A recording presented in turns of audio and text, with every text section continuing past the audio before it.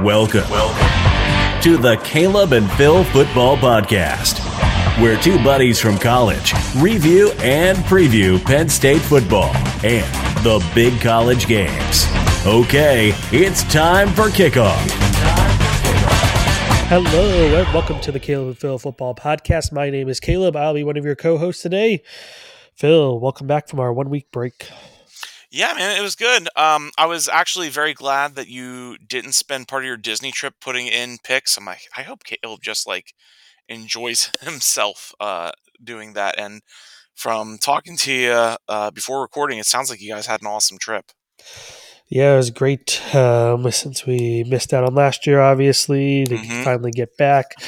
Even though it's only been a couple years, still plenty of new rides. Star Wars was great, as advertised, probably even better than advertised. So it was a great time. Quinn's first time, she loved it.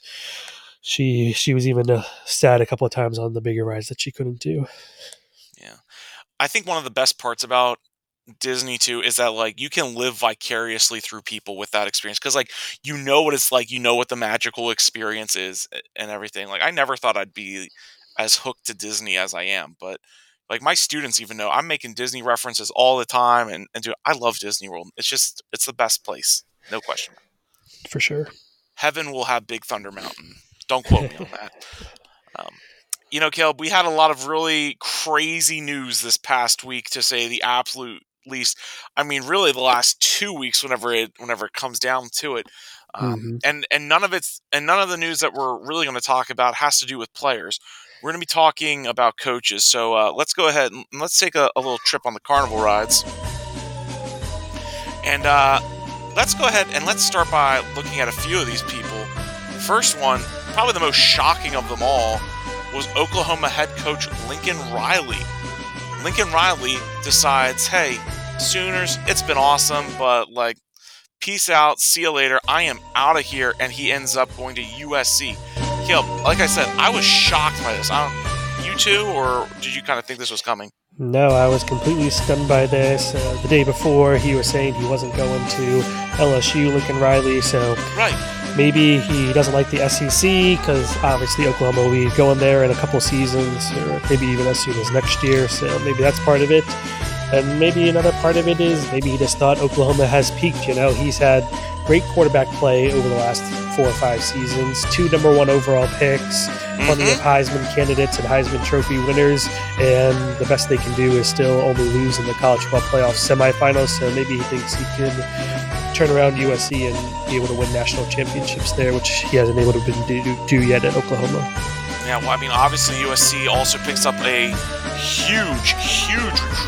And Caleb, we were talking about this, I think it was either early this morning or yesterday, and how unsurprised we were by these events that originally Oklahoma commit, Malachi Nelson, 5-star quarterback, has decided to join Lincoln Riley at USC. So right away, he's going to have an offensive weapon at quarterback to be able to use and help them out there.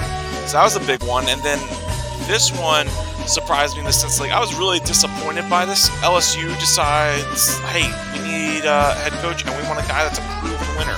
So they go after Notre Dame head coach Brian Kelly. I'm not at all upset with LSU about this. I mean, if this is the guy you want, go after him.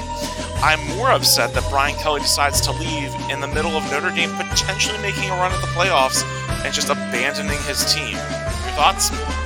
Yeah, from what I've learned this week, Brian Kelly is kind of a jerk. He texted the whole team late the night the news had leaked, because he hadn't told any of his players yet that he was leaving. Said, hey, well, let's have a meeting at 7 a.m. the next morning, so you guys got to get up early, which I'm sure that football players are kind of used to at this point. But either way, so that meeting happens. It only lasts 2 minutes. He doesn't allow the players to ask any questions from him. And throughout this whole time, a story resurfaced when he was at Central Michigan, I think. A couple of his assistant coaches, or grad assistants, Matt LaFleur and Robert Saleh, both NFL head coaches now, he invited them to a Christmas party, but he made them shovel snow and be the valet parkers for the party instead of actually inviting them into the party. So he seems like he's just kind of a jerk of a person that I'm surprised actually players want to play for him. Yeah, seriously, that is what a loser. Louisiana head coach Billy Napier replaces Dan Mullen. Mullen was fired, 2 weeks ago now from Florida. So big hire there. One that was expected. He's definitely seemed like the leading candidate from the start. I mean, even before Mullen was fired, there was conversation.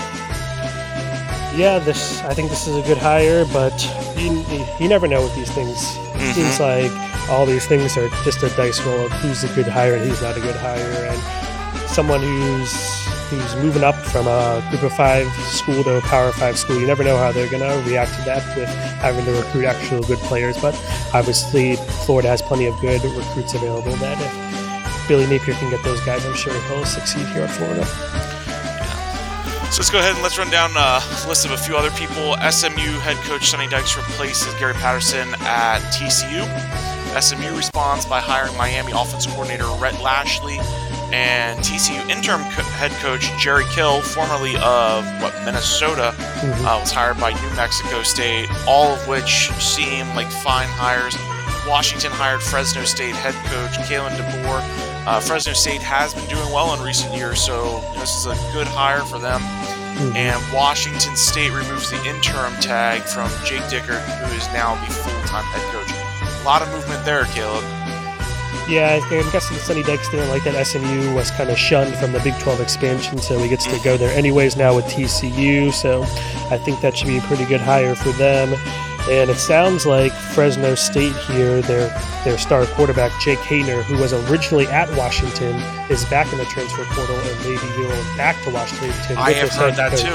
So, I have heard that too. Let's see if that could kind of work like Western Kentucky with Bailey Zappi and everyone this year, stealing all those guys from Houston Baptist. Maybe Washington can have a quick turnaround with the head coach quarterback combo. Yeah, we'll find out for sure. One really exciting bit of news, former Penn State offensive coordinator, then Mississippi State head coach, and then Oregon offensive coordinator Joe Moorhead is expected to be hired as the Akron head coach following the Pac-12 title game. Certainly wish Coach Moorhead all the best in his new role with the Zips or the Zaps or the Zippity Zappities. Yeah, I think this is a great hire for Akron. I was surprised that Moorhead didn't get a better job. Maybe not like the Notre Dame or USC job, but I thought he'd get a slightly better job than the Akron job. But I think this is a good hire for Akron, which has really struggled the past couple of seasons. Yeah, considering all the injuries that we saw with Oregon's offense this year, and to see how productive they still were. I mean, Moorhead, I was frustrated with him during the end of his tenure at Penn State, but I mean, the dude produces, so good on him. Jacksonville State is getting ready to join the leagues of the FBS and Conference USA in 2023. Well, the head coach that they have and they're planning to keep to help them with that transition is former West Virginia, Michigan, and Arizona State head coach Rich Rodriguez. Rich Rodriguez getting back into the head coaching game. We will see how that goes, and I think the Jacksonville State fans are hoping it's a lot more like what the Mountaineers had with them. Yeah, I mean, I think it's good to have someone experienced when you're moving up the FBS like that. Kind of like how Hugh Freeze did with Liberty, but I'm not sure if Rich Rodriguez is quite the same head coach he was about a decade and a half ago. So I'm not terribly optimistic about this one. No, I mean, I think if there's one thing we've seen, it's that there's been a paradigm shift in coaching, and if you are not somebody that is willing to adapt, you're going to get left behind. I'm looking right at you, Penn State football coaches. Got some work to do, but we will talk about it. Louisiana Tech hires Texas Tech offensive coordinator Sonny Cumbie to replace fired Skip Holtz. I think we had talked about that earlier in a previous show, but just something to bring up again as we get through this. Meanwhile, a couple schools that need head coaches: Duke, who had David Cutcliffe, let go of him; Temple, who let go of Rod Carey after like a 9-31 record. It was not a very good record at all, even for Temple. And Troy, Chip Lindsey, they are all in need of new head coaches. None of those positions are particularly attractive to me for football, but I do see a potential of Duke wasn't terrible a few years ago, so maybe there. And whenever Matt Rule had Temple, he had some things done with it. Yeah, for sure. And we didn't talk about Mel Tucker with Michigan State. That's because he's not going anywhere. He signed a huge extension worth, I think, $10 million more. Yeah, $10 million more than Franklin. Yeah. And then Mark Stoops with Kentucky gets contract extensions. Smart moves by these schools to lock their guys up. That's good. Yeah, because like we've seen, anything is really possible. Who really thought Lincoln Riley or Brian Kelly would leave their jobs, and both of them are gone. And I'm sure Notre Dame and Oklahoma are looking for big time head coaches to replace those guys. Yeah, but it won't be Urban Meyer. We know that for sure. Yeah. Which just seems like a Wink, mistake. wink. Yeah. All right, let's get this crazy song off. Whew. Mm-hmm. All right, I can think again. But I love the coaching carousel. It's one of the really fun parts of college football, right up there with National Signing Day and seeing like who's being brought in to help out your team, and so that was great to see. The coaching carousel had a lot of big names. There also had a lot of big games this past weekend besides the coaching moves. So let's go ahead, let's rewind and let's recap. Yes, the Week 13 review rivalry weekend, and we'll start off with the game. Number 5 Michigan finally gets their upset victory over number 2 Ohio State, 42-27, and it seems to be the season of 5 rushing touchdowns in a game. This time, Hassan Haskins gets it with 169 rushing yards. And this was huge for Michigan. It's their first win over Ohio State since 2011. They had lost 8 straight games to the Buckeyes. And this, surprisingly enough, is Michigan's first appearance now in the Big 12 championship game. Crazy. As well as Ryan Day's first loss in conference to a Big 10 foe, as he had gone undefeated in the conference in his, his third season as head coach now for Ohio State. So very impressive that he had lasted that long. Yeah, absolutely. I mean, Ryan Day has an impressive career. I wasn't as surprised with the Michigan stat because I remember in 2016, whenever Penn State was in the title game, thinking like, wow, we're going to have a conference title before schools like Wisconsin, like Iowa, like Michigan State. That's pretty awesome. So, but nevertheless, good for the Wolverines. I definitely thought that they played the way better game. I was getting a little bit frustrated with a few of the calls in there, but great teams, they overcome bad calls. They do a good job overall. Aiden Hutchinson has now established himself as the number 1 draft prospect, and I think that was very well earned. He had a dominant game on the line. Stroud just looked confused out there. I mean, obviously Stroud still had a good day, but in critical moments, Michigan's defense stepped up in big ways. And that's why this game wasn't like a 42-35 or a 42-38. That's why, the score, I think, is pretty accurate for what we saw in the game. I don't know about what your thoughts are, though, Caleb. Yeah, I pretty much agree. And not only is Aiden Hutchinson, maybe the number 1 pick in the draft, I think this showed, if not him, that I think a defensive player deserves to win the Heisman Trophy this year. Whether it's him, whether it's Will Anderson from Alabama, whether it's one of Georgia's duos of Nakobe Dean or Jordan Davis. This season, there's been very good quarterback play. C.J. Stroud among them, Bryce Young at Alabama. But this season has been dominated more by defense, in my opinion, and I think a defensive player deserves to win this season. Yeah, I 100% agree with you. Like, there's nobody on offense that really stands out to me as like, this person deserves the Heisman. There's a while there where I was on the Kenneth Walker train, but he's just had too many games. Hutchinson has been consistently dominated. Ojobu, who, first of all, was really cool on game day whenever his parents were there, who has been there as a supporting cast member playing great football. We talked about it since week 1, how the size of the Georgia defensive line and how unstoppable they are. That's something that continued throughout this season. Something to pay attention to. So, I would love to see us get our second defensive Heisman player and our Heisman winner in NCAA history. Yes. All right, let's move on to the Bedlam game. Number 7, Oklahoma State comes back to beat number 10, Oklahoma, 37-33. This ended, I think, a 6-game losing streak for Oklahoma State in this rivalry. And they came back. It was tied at halftime. Oklahoma on a safety and a weird punt fumble took a 9-point lead into the fourth quarter, but Oklahoma State scored the final 13 points of this game to pull off the victory. Spencer Sanders, okay game, 1 touchdown, 2 interceptions, but he had 93 yards of rushing as well as a rushing touchdown and was able to just do enough to outplay Caleb Williams here with 250 yards, 2 touchdowns, and no interceptions in the game. And it was a crazy game, and now we kind of wonder what happens with Caleb Williams with Lincoln Riley leaving. Yeah, before this game happened, somebody asked me who I thought would win. I'm like, well, it's a Big 12 game, and the only team in the Big 12 that has a defense is Oklahoma State. So Oklahoma State, I think, will win. And it was a high-scoring game, but the team with the defense won. Mhm. Caleb, I'm also curious with Caleb Williams. I'm also curious, also curious about Spencer Rattler, who has announced he's going to be transferring to another school. I think that's a good move for Rattler. Maybe try to recover your draft stock a little bit. Yep. And yeah, this game is called Bedlam for a reason, and it was exactly that. It was chaos. I was nervous that Oklahoma State wasn't going to be able to pull this thing off, but they definitely did, and it just confirms what I thought during quarantine. Spencer Sanders shouldn't have been the third string quarterback. He should have been the first.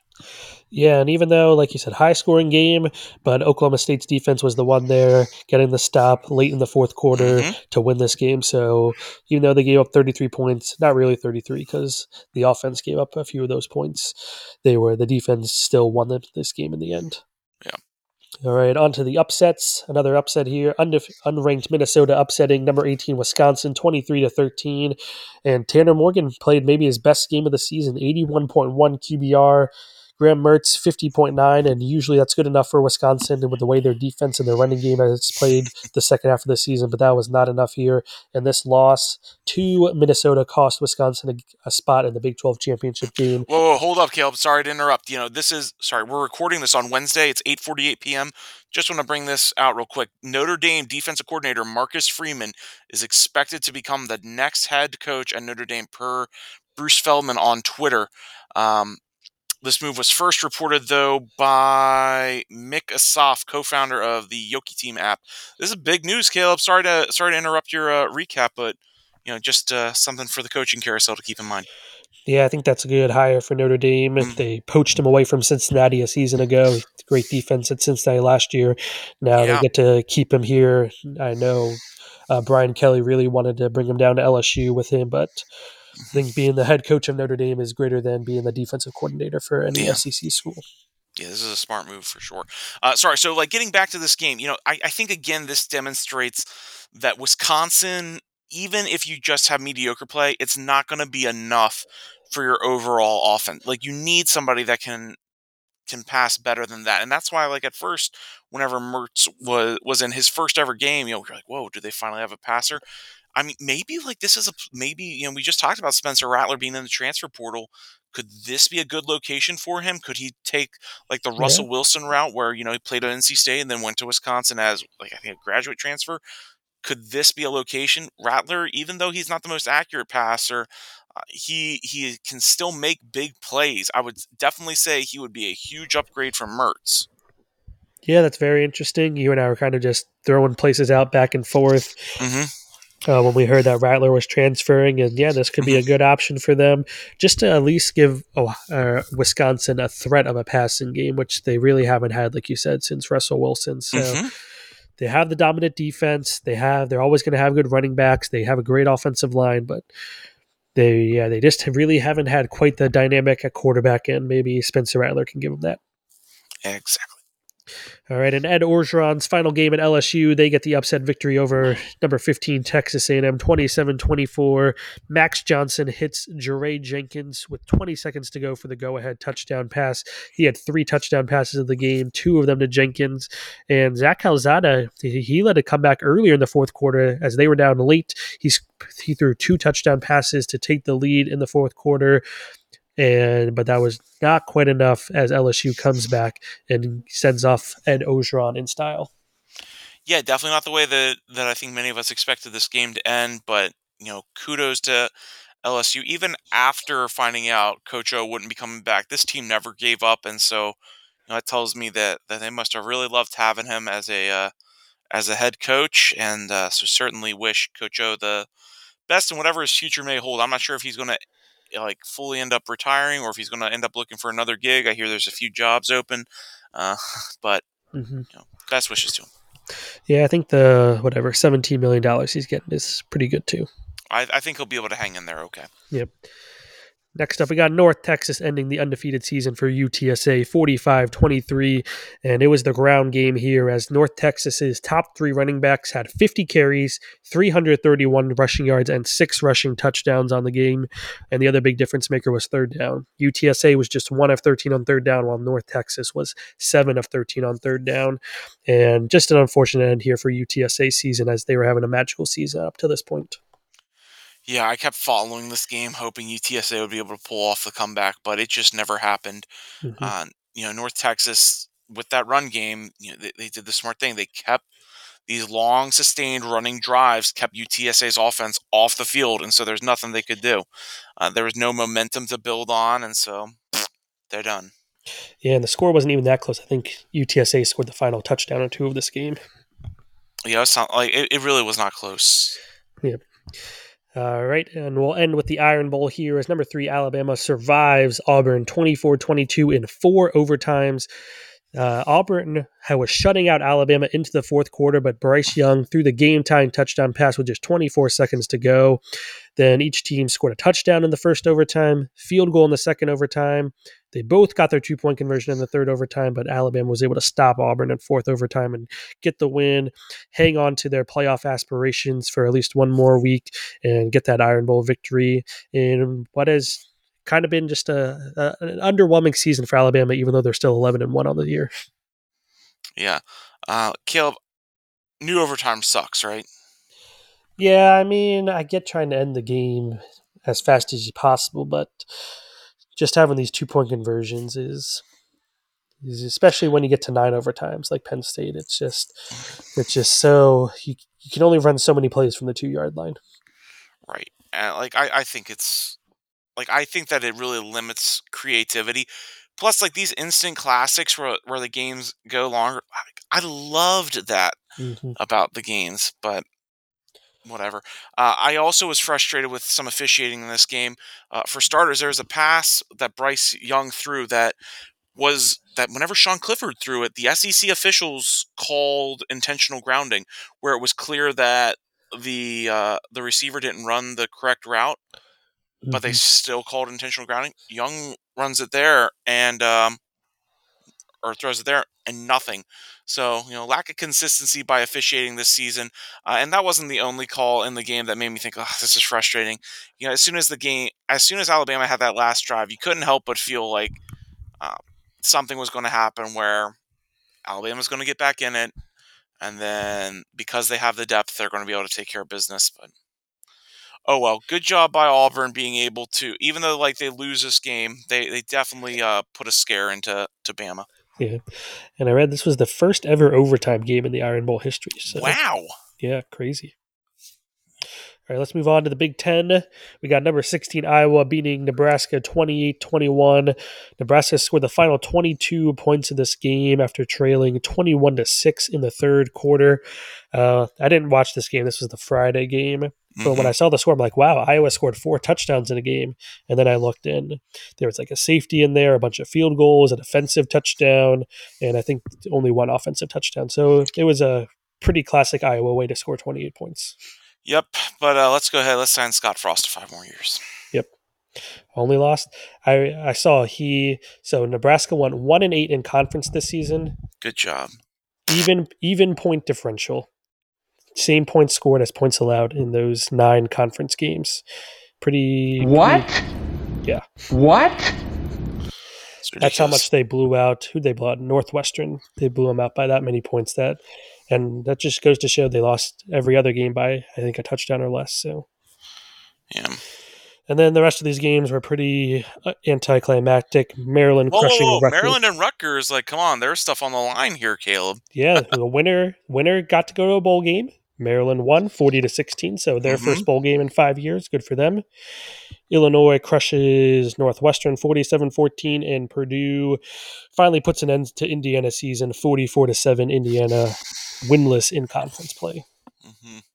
I mean, the Big Ten this season is truly the epitome of the haves and the have-nots. The teams at the top are really stinking good. The teams at the bottom are really, really terrible. And there's really only 1 or 2 middle teams. Yep. So, it's a lot of stuff. All right, let's move on to Penn State. No.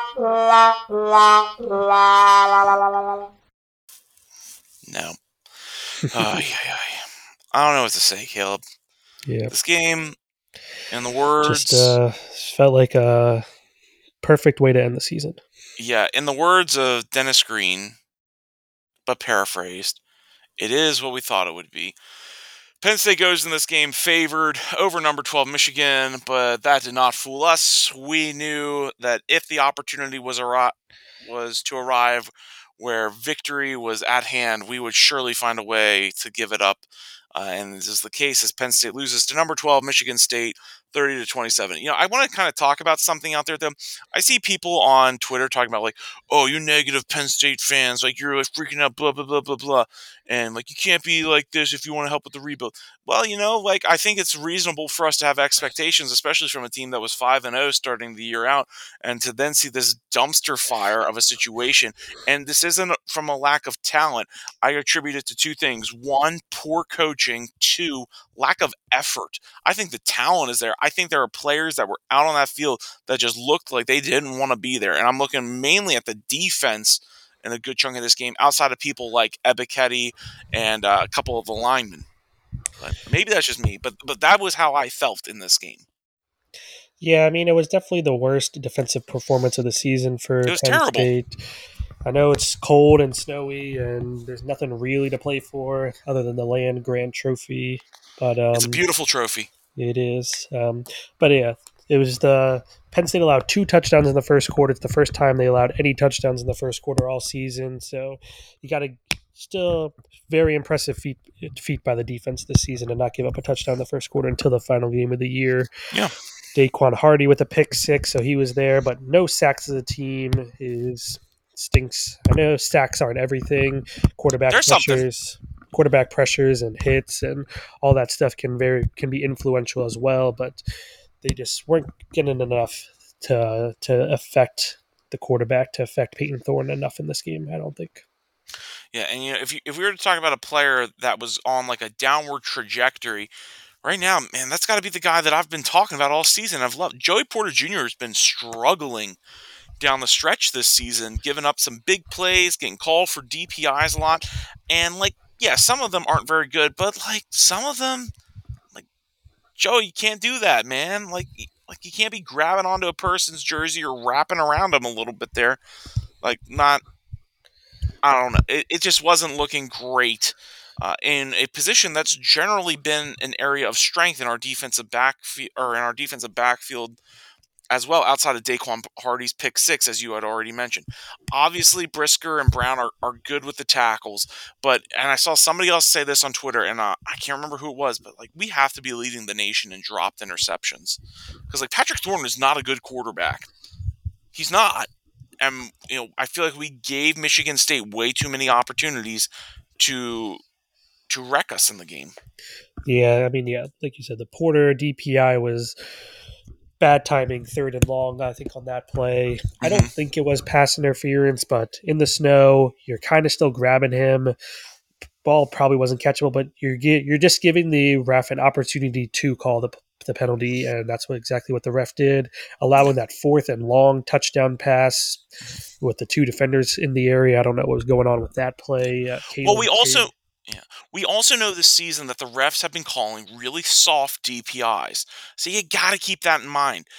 Like there are ways that you can still effectively defend the pass. I know that there's a lot of hand fighting that goes on whenever you're out there, but there are just certain basic things that the ref is always going to call whenever they see it this season that they weren't giving anything to. Anytime like a hand was on an arm and the ball was in the air, they were going to call it there. So like find other ways to get around that. Joey Porter Jr. is very fast. He's got a good jump. He can still break up those passes, but he just didn't do it in that game. And he's not the only one that has. There's cornerbacks all over the country, but this is the one that we see every week. And this is the guy that was having a dominating performance that honestly could have been a first All Big Ten mention or all first Big Ten honor earlier in the season. That I think he just ended up with an honorable mention. Is that right? Yeah, I don't even know if he actually got honorable mention. I have them all listed for next week when we review the whole season coming up next week. We got a lot of players mentioned in it. Yeah, it was just like the the defense and the whole team played terrible for the first 10 minutes of this game, and then they're right back in it by halftime, and you're like, oh, so this is why we're favored by 4.5 points on the road or 5.5 points on the road against a top 15 team, a team with only two losses on the season. So, and then they just like the second half of the season, they just can't finish the games. I know some of them have been due to injury, but against Michigan, against Illinois, against Iowa, against Ohio State. They just can't quite finish these games, and it's frustrating. They're so close in. I think that's why they're giving Franklin this contract extension another chance. You saw how it worked for Michigan this year Mm-hmm. with Jim Harbaugh. Now he's in the Big Ten championship game after their terrible season last year. So I think if they can just correct these little things, I think they're right on the cusp. And I think they're, especially with Aller and Singleton coming in next year, they might have enough, at least high end talent, to compete with Ohio State to be the best team in the conference. Which I know, obviously, Ohio State's not winning the conference this year, but they're clearly still the top dog. Mm-hmm. So it's just, yeah, this is just frustrating end of the season. But I think they Yeah. are close if they can just fix these small things. Yeah, I mean, like let's talk offense side of the ball. Sean Clifford didn't have like a terrible day. He's 23 of Mhm. 34, 313, three touchdowns, but he gets sacked 4 times. There's a lot of conversation that I keep hearing people say like, "Oh, is Sean Clifford going to use that 6th year of eligibility to come back?" No, he's done. And if he isn't done, I think Drew Aller is going to come in and assert himself as the quarterback. Um, but like down the stretch, we have this stupid obsession despite the fact that we cannot run the football. Like if you look at the offensive line, there is zero movement, zero positive gain by the offensive line, but we keep on trying to run the freaking football and nothing is produced out of it. Yeah, Lee had 79 yards. You know what else he had? He had a fumble. Ford, 2 rushes for 7 yards. Kane, 1 for nothing. This is just like a consistent story. We can't run the football, but we are extremely successful whenever we pass. You know how we're been successful passing? Because we find people like Jahan Dotson. Michigan State has the worst pass defense in the conference. And whenever we threw to Dotson, he was stellar. 8 receptions, 137 yards, 2 touchdowns. Why are we trying to run a running back up the gut whenever we can hit Dotson or Parker Washington, who also had a good game, or get Keandre Lambert-Smith back involved in this offense again, or hit Brenton Strange or Theo Johnson on like a seam route up the middle? Like, why aren't we trying to pass against them? This is a coaching issue, Caleb. Yeah, I know you want to be balanced and everything, but balance doesn't always mean 50% run, 50% Right. pass. It means doing what's best for your team. And right now, with our offensive line and especially in this game with Michigan's pass defense, it's better to pass the ball more than run the ball. It doesn't have to be 100% pass, but it should be probably 75, 80% passes Mm-hmm. with the talent we have at wide receiver, with the talent we have at tight end, with the Clifford having enough at least arm strength to get them the ball and a good enough quarterback. It's what you got to do. You see it. You see it in other levels of football. You see with other teams, they do what works best for them, and those are the more successful teams. Mm-hmm. But let's talk about another big elephant in the room. We lost this game by 3 points. We left 4 points on the field in an embarrassing fashions. Jordan Stout. I mean, like, I don't know. He is a friend of the show, but like Jordan, man, 27-yard field goal missed an extra point. That's 4 points right there. He was struggling so much with kicking. They brought Jake Pinniger in, and he was 1 for 1 on his extra points right down Broadway. I don't understand, and I think we alluded to this before. Like, Stout has to punt and do all the kicking responsibilities. His legs got to get tired. Why aren't we putting Pinniger in there to kick those field goals? Because I don't think he misses the 27-yarder. I don't think he misses the extra points in this game, and maybe we end up winning it. Stout had a good day punting, 3 punts for 48 yards, but like, let Pinniger handle the short range kicks again. But the coaches, they had in their one track mind that they weren't going to deviate from this plan because back in August, Stout beat an injured Pinniger. That's awesome. If you want to tell me that Pinniger hasn't been able to grow and improve in that time, then you're a terrible coach. And I don't think these guys are terrible coaches. I think they got to stop being so prideful and start to recognize maybe sometimes we need to make some changes, because that's what's been bothering me too with a lot of these press conferences after losses, is that nobody in the coaching staff wants to take ownership or be accountable for the decisions made. They want to find other reasons and other places that they can scapegoat rather than saying, this is a mistake we made. This is something that like I as the coach need to go back and correct. Yeah, just Rant over. Yep, not a great game for the special teams. Lovett lost that fumble on the punt return and muffed it there. That was awful. Yeah, it was just everything was there for Lovett to kind of take over some responsibility this year with how much our running backs have struggled in the run game, in the return game, and he just wasn't it this year. And I guess that's why he left Baylor, why Baylor let him go. I know he was more of a graduate. I think he was a grad transfer, but still. Yeah, he gone. Coaching wise, this is Coach Franklin's 100th game at Penn State. He has a 67% winning percentage. But like again, in the last 2 seasons, he's 11-10. Mm-hmm. Yikes. So like, I'm just gonna say what I said before as we start to wrap things up with the game. When Penn State wants to show up, they play well. And we saw that the first 5 weeks of the season. They wanted to play well all 60 minutes, and so they dominated.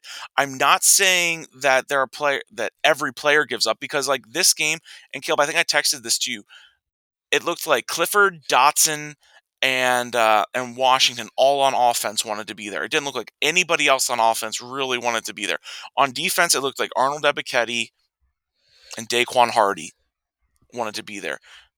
I mean, I'm sure Brisker and Brown and some of the other guys that had tackles did, but these are the players that like I saw a lot of fire out of during the game. That's not a lot on a 22 on a 22 starting rotation of players. Everybody needs to show up if you're going to win these upset games, and so like it just really ticks me off whenever I don't see that. And yeah, I know, like I get it. Sometimes you have a bad day, but this is consistently happening in these big spots. I'm getting sick and tired of not being able to pull off these upsets, and I realize that they're upsets because they don't happen often. But each one of these games this season, we should have won, but then we made a poor decision somewhere along the lines where we gave it up. Or in this last game, we made poor decisions, and players were just like, like I'm sure in their minds and like on their tweets they'll say like, "Oh, we played our heart out." But it was not the team that I saw the first 5 weeks. No, definitely not. And I'd say even the Ohio State game, I think they really showed up and played the best they could and did it there. But yeah, I think we're not close. Yep, I think we're close, but some of it I think is a little bit of bad luck, especially with the injuries, but some of it is coaching, some of it is player execution, and those are the things that hopefully we can fix next year and hopefully parlay into a 10, 11, 12-win season. Yeah, to paraphrase Franklin, we're not a good team, we're an okay team, in my thoughts. Whenever it comes down to it, like I said, Dotson clearly looked like he wanted to be there. Michigan State didn't have an answer for him. So, like, if I'm picking an MVP, that's who I'm going with. Caleb, I see that you also chose Dotson. Any other reasons that you'd like to mention? Nope, I'm just going with Jahan Dotson, best player, and probably be our top draft pick next year in the NFL draft, and send him off with a farewell. Though I think we'll see. I hope he plays for the bowl game. I think he will. Yeah, I think he will too. Speaking of, I'm still irritated that neither he and we'll talk about this again later, like you said. Neither he nor any of the Ohio State wide receivers were mentioned in the Blitnikoff stuff, but as I also said on Twitter, like the Blitnikoff, and really all those awards have lost a lot of credibility with me as of late. So whatever. Yeah, I mean, I think David Bell had a great season, but I think those 2 games against Michigan State and Iowa, where he had 200 yards in each of those, I think those 2 won him the finalist for the Biletnikoff Award, and I think he won wide receiver of the year in the Big Ten. I think Olave, Wilson, Dotson were better and more consistent the whole season than David Bell, though. Yeah. And that's why they'll probably have better pro careers. But that's neither here nor there. Obviously, with this loss, we are unranked. Penn State is 7-5 after a 5-0 start. And, the listeners know how I've been feeling about this season as we've been progressing. And we'll talk more about this stuff later on And who knows? Maybe we'll even get Caleb fired up about it. We'll see. We'll see what happens. Maybe. James Franklin signed the 10-year, $75 million contract extension.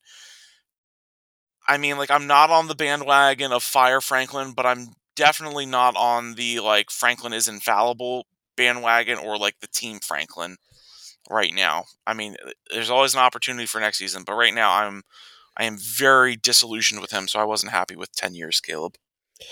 Yeah, I think just when Mel Tucker in his second season and only really one good season at Michigan State gets 10 years and I think $95 million, it's just when Franklin has all these 11-win seasons on his resume and in 7 or 8 winning seasons at Penn State, and then plus the success at Vanderbilt, he's obviously going to get at least something comparable to that, even if his last Right. 2 seasons haven't been as good. And obviously, Harbaugh is going to get a huge extension here soon, you would think, and Stoops is getting one, even though Kentucky's best season under him is 9 wins or 10 wins, something like that, when they beat us in the bowl game. So I think it's just how college football is right now with these massive extensions. I think Brian Kelly and Lincoln Riley both got 10-year deals. It's just everyone's getting 10-year deals. Ryan Day will probably be next. He'll get a 20-year deal. Also, big news, Virginia Tech has hired the former graduate assistant of Coach Beamer at Virginia Tech and the now former defensive coordinator at Penn State, Brent Pry, as their next head coach. This is a brilliant signing for the Hokies. I mean, Brent Pry, in my opinion, Kale, was one of the few people that was doing things right this season. My assistant principal, he is a big Virginia Tech fan, and so I saw him in the locker bay today, and I went up to him. I was like, "Man, Nick, you guys took my defensive coordinator." He's like, "Well, should we be happy about that?" I was like, "Yeah, Brent Pry's a great coordinator. I think he's going to be a great coach for the Hokies too, Caleb." Yeah, I think this is a good hire. I think, some Virginia Tech fans are underwhelmed because it's not a big name, but Brent Pry's been great for us. I know he's had his haters in the past, but the defense is usually really good. I think it's been top 10 3 out of the past 5 years or something like that, 3 out of the past 6 years. So he's really good defense. The defense has been the better part of the team this season, even if they finished with a bit of a dull performance here against Michigan State. So, and the other thing, if you combine Brent Pry with Joe Moorhead at Akron, I think Franklin's going to have to do a little bit tougher for him to recruit in the area, because those are both two localish enough schools that he'll have to compete for those. I think maybe not the 5-star prospects. I think the upper 4 and 5-star prospects will still want to come to Penn State. But I can see I can still see in Loudoun County, Virginia. That's where I work now. There's a lot of 5-stars there, and I think as of right now, 2 of them are going to Penn State. I can totally see them dipping down to Virginia Tech. Now, people that I've seen that are Virginia Tech fans, they're excited about this hire. Yep. But the ones that are upset and wishing they had a bigger name, well, how about your team gets relevant for the first time in 50 years, and then since Michael Vick. Yeah, Michael Vick or Tyrod Taylor was your quarterback. How about you show some stuff? And I think Pry's a guy that can get you there. So definitely exciting. Yeah, I mean, fortunately for Penn State, our top recruits are quarterback and running back, so I don't think they'll leave. But I wonder if Danny Dennis Sutton, a defensive lineman from Maryland, if he's probably made a good connection with Coach Pry, if he might be the guy that if anyone leaves, that could be him. Yeah, so now we have to figure out who will replace him, but we got time for that. Something that we're running out of time for is figuring out who's going to be in the playoffs. We got our top 4 right now at Georgia, Michigan, Alabama, and Cincinnati. Oklahoma State and Notre Dame are still in the mix. Ohio State, Baylor, Oregon, Iowa, they're still kind of there, but I'm not really thinking there's any shot about that. That's if huge chaos goes on. I think one of those teams may be able to get there. Yeah, Iowa's in there, but that's more of a situation of they crush Michigan and a bunch of other things happen. Oklahoma State loses. Cincinnati the NCAA loses. Headquarters sets fire, and these are 1 in a million chances for some of these teams down there. So, if things turn out and Georgia beats Bama, I'm hoping the committee will take Bama out if that's the case and put Oklahoma State in. But I think, and this is just based on what the committee's done. I think if Oklahoma State wins, they're in. If Cincinnati wins, I'm not sure they're in. No. If Alabama wins, because if Correct. Alabama wins, they're in. Georgia's in. Michigan's in. Assuming they win, and Oklahoma State's in. I think Oklahoma State would pass Cincinnati in that case. So I think Cincinnati needs Alabama to lose. Yeah. But no, I was reading earlier, and yeah, if you lose to a top 2 team in the conference championship game, you don't usually fall far in the last ranking. Mm-hmm. So I think Alabama would fall to 5, assuming Cincinnati and Oklahoma State both lost. But they might, if one of them loses, they probably will still be in, even with a loss. I wouldn't be surprised if they're ranked above Notre Dame still. Yeah, but like I'm not interested in rematches like that are a weaker or that are like a game apart. Yeah. Like I think that's what the College Football Playoff Committee needs to consider. I just saw that they have decided that they still can't come to an agreement on the playoff expansion, and they're going to look at it again in January. Well, like hurry up and make something, because like I said, I don't want to see Georgia and Alabama play each other, 30 times in a year. Yep. Let's hope that Georgia beats Alabama by like 3 touchdowns, which I think is possible. Yeah. With the way Auburn shut down Alabama's offense, and Georgia's defense is even better. So I think Alabama could be in for a very low scoring game. Yeah, we will see. All right, let's move on to our picks. Let's do it. 2 weeks ago, as we obviously took off last week, you won 6-2, I won 6-3. Got my underdog pick right again. So Brutal. we both have 34 losses on the year, but I have 66 wins to your 63. So you still, I guess, got a chance here with this weekend. I'm going to go ahead and say probably not. Probably not, but maybe. I think we had a pretty good first year of underdog picks, though. You got 2 correct if my counting's right. I got 5 correct, including 3 in a row at one point. So I'd call that an unqualified success for picking 10 points or more each week. We don't get points for covering like they do on College Game Day. Right. We don't pick those 3-point underdogs like they do sometimes. We go big, and I think it was a good season for us.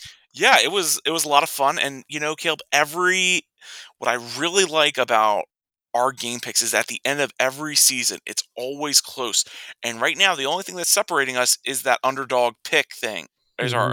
We need to come up with a cool name for it, and maybe we can spend the off season coming up with something for it. But or again, maybe Becca can think of something for us to name it. Yep, she got who you got, so we'll think of something. Exactly. All right, you want to start us off here? Yeah, let's do it. So Conference USA Championships getting ready to come up. We got Western Kentucky, who started the season off a little bit slow, as the 2.5-point favorite at UTSA, happening on Friday. UTSA beat Western Kentucky in the regular season 52-46 in a very high-scoring shootout. Caleb, who you got in the rematch? Yeah, that was Western Kentucky's last loss. They've won 7 in a row since that point. One of the 5 longest winning streaks in the nation, Western Kentucky. And Bailey Zappi has an outside chance at most touchdown passes in a season. He's at 52 this season. The record's 60.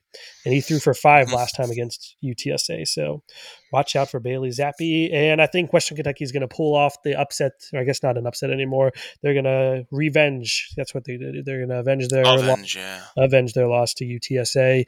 And I think Bailey Zappi will lead the way again. So I will take the Hilltoppers. Phil, who you got? Bailey Zappi in the country is first in yards, first in touchdowns, and first in my heart. Go Hilltoppers. Go Western Kentucky.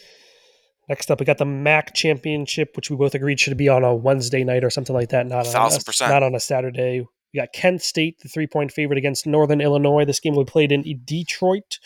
Kent State won the regular season meeting 52-47, another high-scoring game here. Phil, who you got?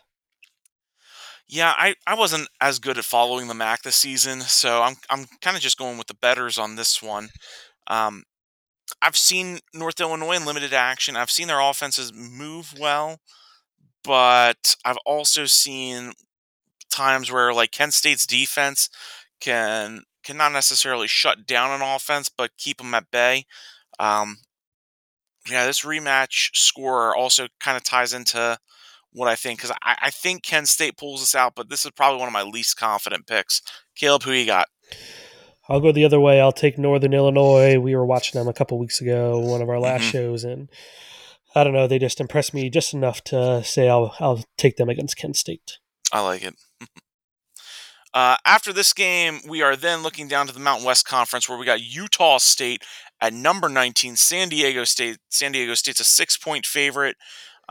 Utah State is seeking its first conference championship, with the Mountain West having previously won the WAC. And yo, man, that's WAC, Caleb, in Whack. 2012. Hey, in this game, who you got? I'll take San Diego State. They've had a really good season, kind of under the radar since they lost Mm-hmm. early enough in the season, so they weren't up there with UTSA as the undefeated Power Five team or Group of Five team. So I'll take San Diego State playing at home. Phil, who you got? Yeah, San Diego State's got a steady horse on offense. It seems like they got a pretty balanced approach. So I also like San Diego State in this game. Moving on to the Sun Belt, we got Appalachian State, 3-point favorite at Louisiana. Louisiana blew out App State in the regular season, 41-13. Phil, who you got? It is generally a crisis for me to pick against Appalachian State, and so I'm not going to. Louisiana's got some good stuff, but this wasn't the season that they necessarily were hoping for, I would say. As compared to last season. Like, obviously, you're in the conference championship. You're having a good season. But as compared to last year, not so much. Appalachian State started their season also kind of slow-ish, and they're really picking up steam. So I'm going to go ahead and I'm going to take the 41-13 loss that Appalachian State had from before and count that as a fluke and say they come in and take care of business. Caleb, who you got? I think I read Billy Napier is supposed to coach this game, but he's obviously got one foot out the door heading to Okay. Florida. So, yeah, I'll take App State. Mhm. I'll continue my avenge tour here. I'll say App State gets their revenge as well. I like it. Let's see. Is the next one me or you? It's We've already gotten you. lost kills. I'll just do it. Yep. Yeah, in the AAC, we got number 21 Houston at number 4 Cincinnati. Cincinnati's a 10.5-point favorite. Both teams are seeking their second championship in the AAC. Caleb, who you got? I'm taking Cincinnati. They're right on the cusp there. They know they got a chance to make it to the playoff, and I think they're going to keep it. Luke Fickell, as of we know right now, is not going anywhere, so I think he's focused on this one and ready to get Group of Five team into the playoff. And so I think Cincinnati will do it. Phil, who you got? Cincy covers. Wow. All right, let's move on to the Power 5 teams, starting with the Pac-12. We got number 10 Utah against number 17 number 10 Oregon against number 17 Utah. Utah about a field goal favorite in this one. They're playing Friday night in Las Vegas. Utah crushed Oregon 38-7 just a couple weeks ago. Phil, who you got? I think since then, that was a kind of lull period for Oregon. I think they've made the corrections they need. Moorhead leaving eventually is going to be a big loss, but if the defense can step up, I think they're going to be just okay. So I think the Ducks take this one. Caleb, who you got? I'm going with Oregon as well. So this one's neutral field instead of at Utah like the last one was. Utah is a tough place to play. So I think the neutral field, I think Oregon will be better prepared for this one, and I think they'll be able to take a close victory here. Big 12, we got number 9 Baylor versus number 5 Oklahoma State, who is the 5.5-point favorite. This game is being played in Dallas, and whenever they played in the regular season, Oklahoma State beat Baylor 24-14. Caleb, who you got? Yeah, just like Cincinnati, Oklahoma State is right on the cusp there, the college football playoff appearance, and I think that just motivates them to beat Baylor, beat them handily, and hopefully clinch their spot in the playoff. Phil, who you got? I feel like a broken record, but it comes down to who has the better defense, and I think Oklahoma State is the better defense, so go Cowboys. Moving on to the SEC, we got number 1 Georgia, 6.5-point favorite against number 3 Alabama. This game is played in Atlanta. These teams have met twice before in the championship game. Alabama won them both, 2012 and 2018. Phil, who you got? Yeah, and both of those championship games were something to follow. But in those cases, both teams were very equally matched, I would say. I think Georgia's defense is absolutely suffocating. And I think I don't think Bryce Young has what it takes to stand up against them and be able to pull off the victory. So I got the Bulldogs. Should be a good game, though, Caleb. Who you got? I'm going Georgia as well. Everything kind of points Alabama. If you look at history, Nick Saban against his former assistants, Kirby Smart being one of them. Nick Saban against Georgia, those 2018 and 12 teams. Georgia was really good those years, probably in contention for national championships, and obviously they are again this year. This time I think Georgia's just flat out the better team, and they'll be able to pull off the victory and claim SEC champions. I like it. This next game that we got coming up here in the ACC, who would have thought this was the matchup? Number 15 Pitt as the 3-point favorite versus number 16 Wake Forest in Charlotte. This is the second appearance for both teams, Wake Forest having previously won the ACC in 2006 and Pitt losing in the game in 2018. Caleb, who you got? Yeah, if Pitt wins, which I'm predicting here, it'll be their first outright conference championship in any conference, so that'll be a pretty big moment for them. Kenny Pickett having a great season, breaking all of Dan Marino's passing records at Pitt for a single season, and I think he's going to get some Heisman love, and I think this should be a really high-scoring game. Unlike most of the other Group of Five or Power Five games here, I think this will by far be the high scoring. Should be a really fun one, and I think the Panthers take it. Phil, who you got? Yeah, I mean, again, Pickett should be good because he's been playing in college football for roughly 2 decades. So he's got a lot, but I'll give credit where credit's due. He's had some really impressive performances passing the season as well. But I love Hartman with Wake Forest, and they've struggled a little bit recently. But there's something about Sam Hartman and that story and that narrative that just makes me want to. I'm not going to pick against what I want in this game. I want Wake Forest to win, so I'm picking Wake Forest. And finally, we got the Big Ten. We got number 2 Michigan, a 10.5-point favorite against number 13 Iowa. Game played in Indianapolis. Both these teams are seeking their first Big Ten championship game victory. As we said before, Michigan, this is their first time in the championship game. Iowa lost in 2015. Phil, who you got? So this is the biggest spread outside of the AAC where Cincinnati's over number 21 Houston. I've made my opinions on Iowa very clear this season. I think they suck. I don't think they can pass the ball well. I don't think they can run the ball well. I think their defense is average at best.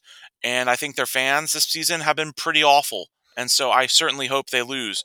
And so I'm rooting for Michigan. I also think Michigan's going to win this game because I think McNamara is playing great football right now whenever it comes to leading the offense and managing it. I think Haskins and Corum are running the football incredibly well. And I think Ajobu and Hutchinson on defense are going to be way too much for Iowa's offense to handle, and they're never going to be able to catch up. So I like Michigan big in this one. Caleb, who you got?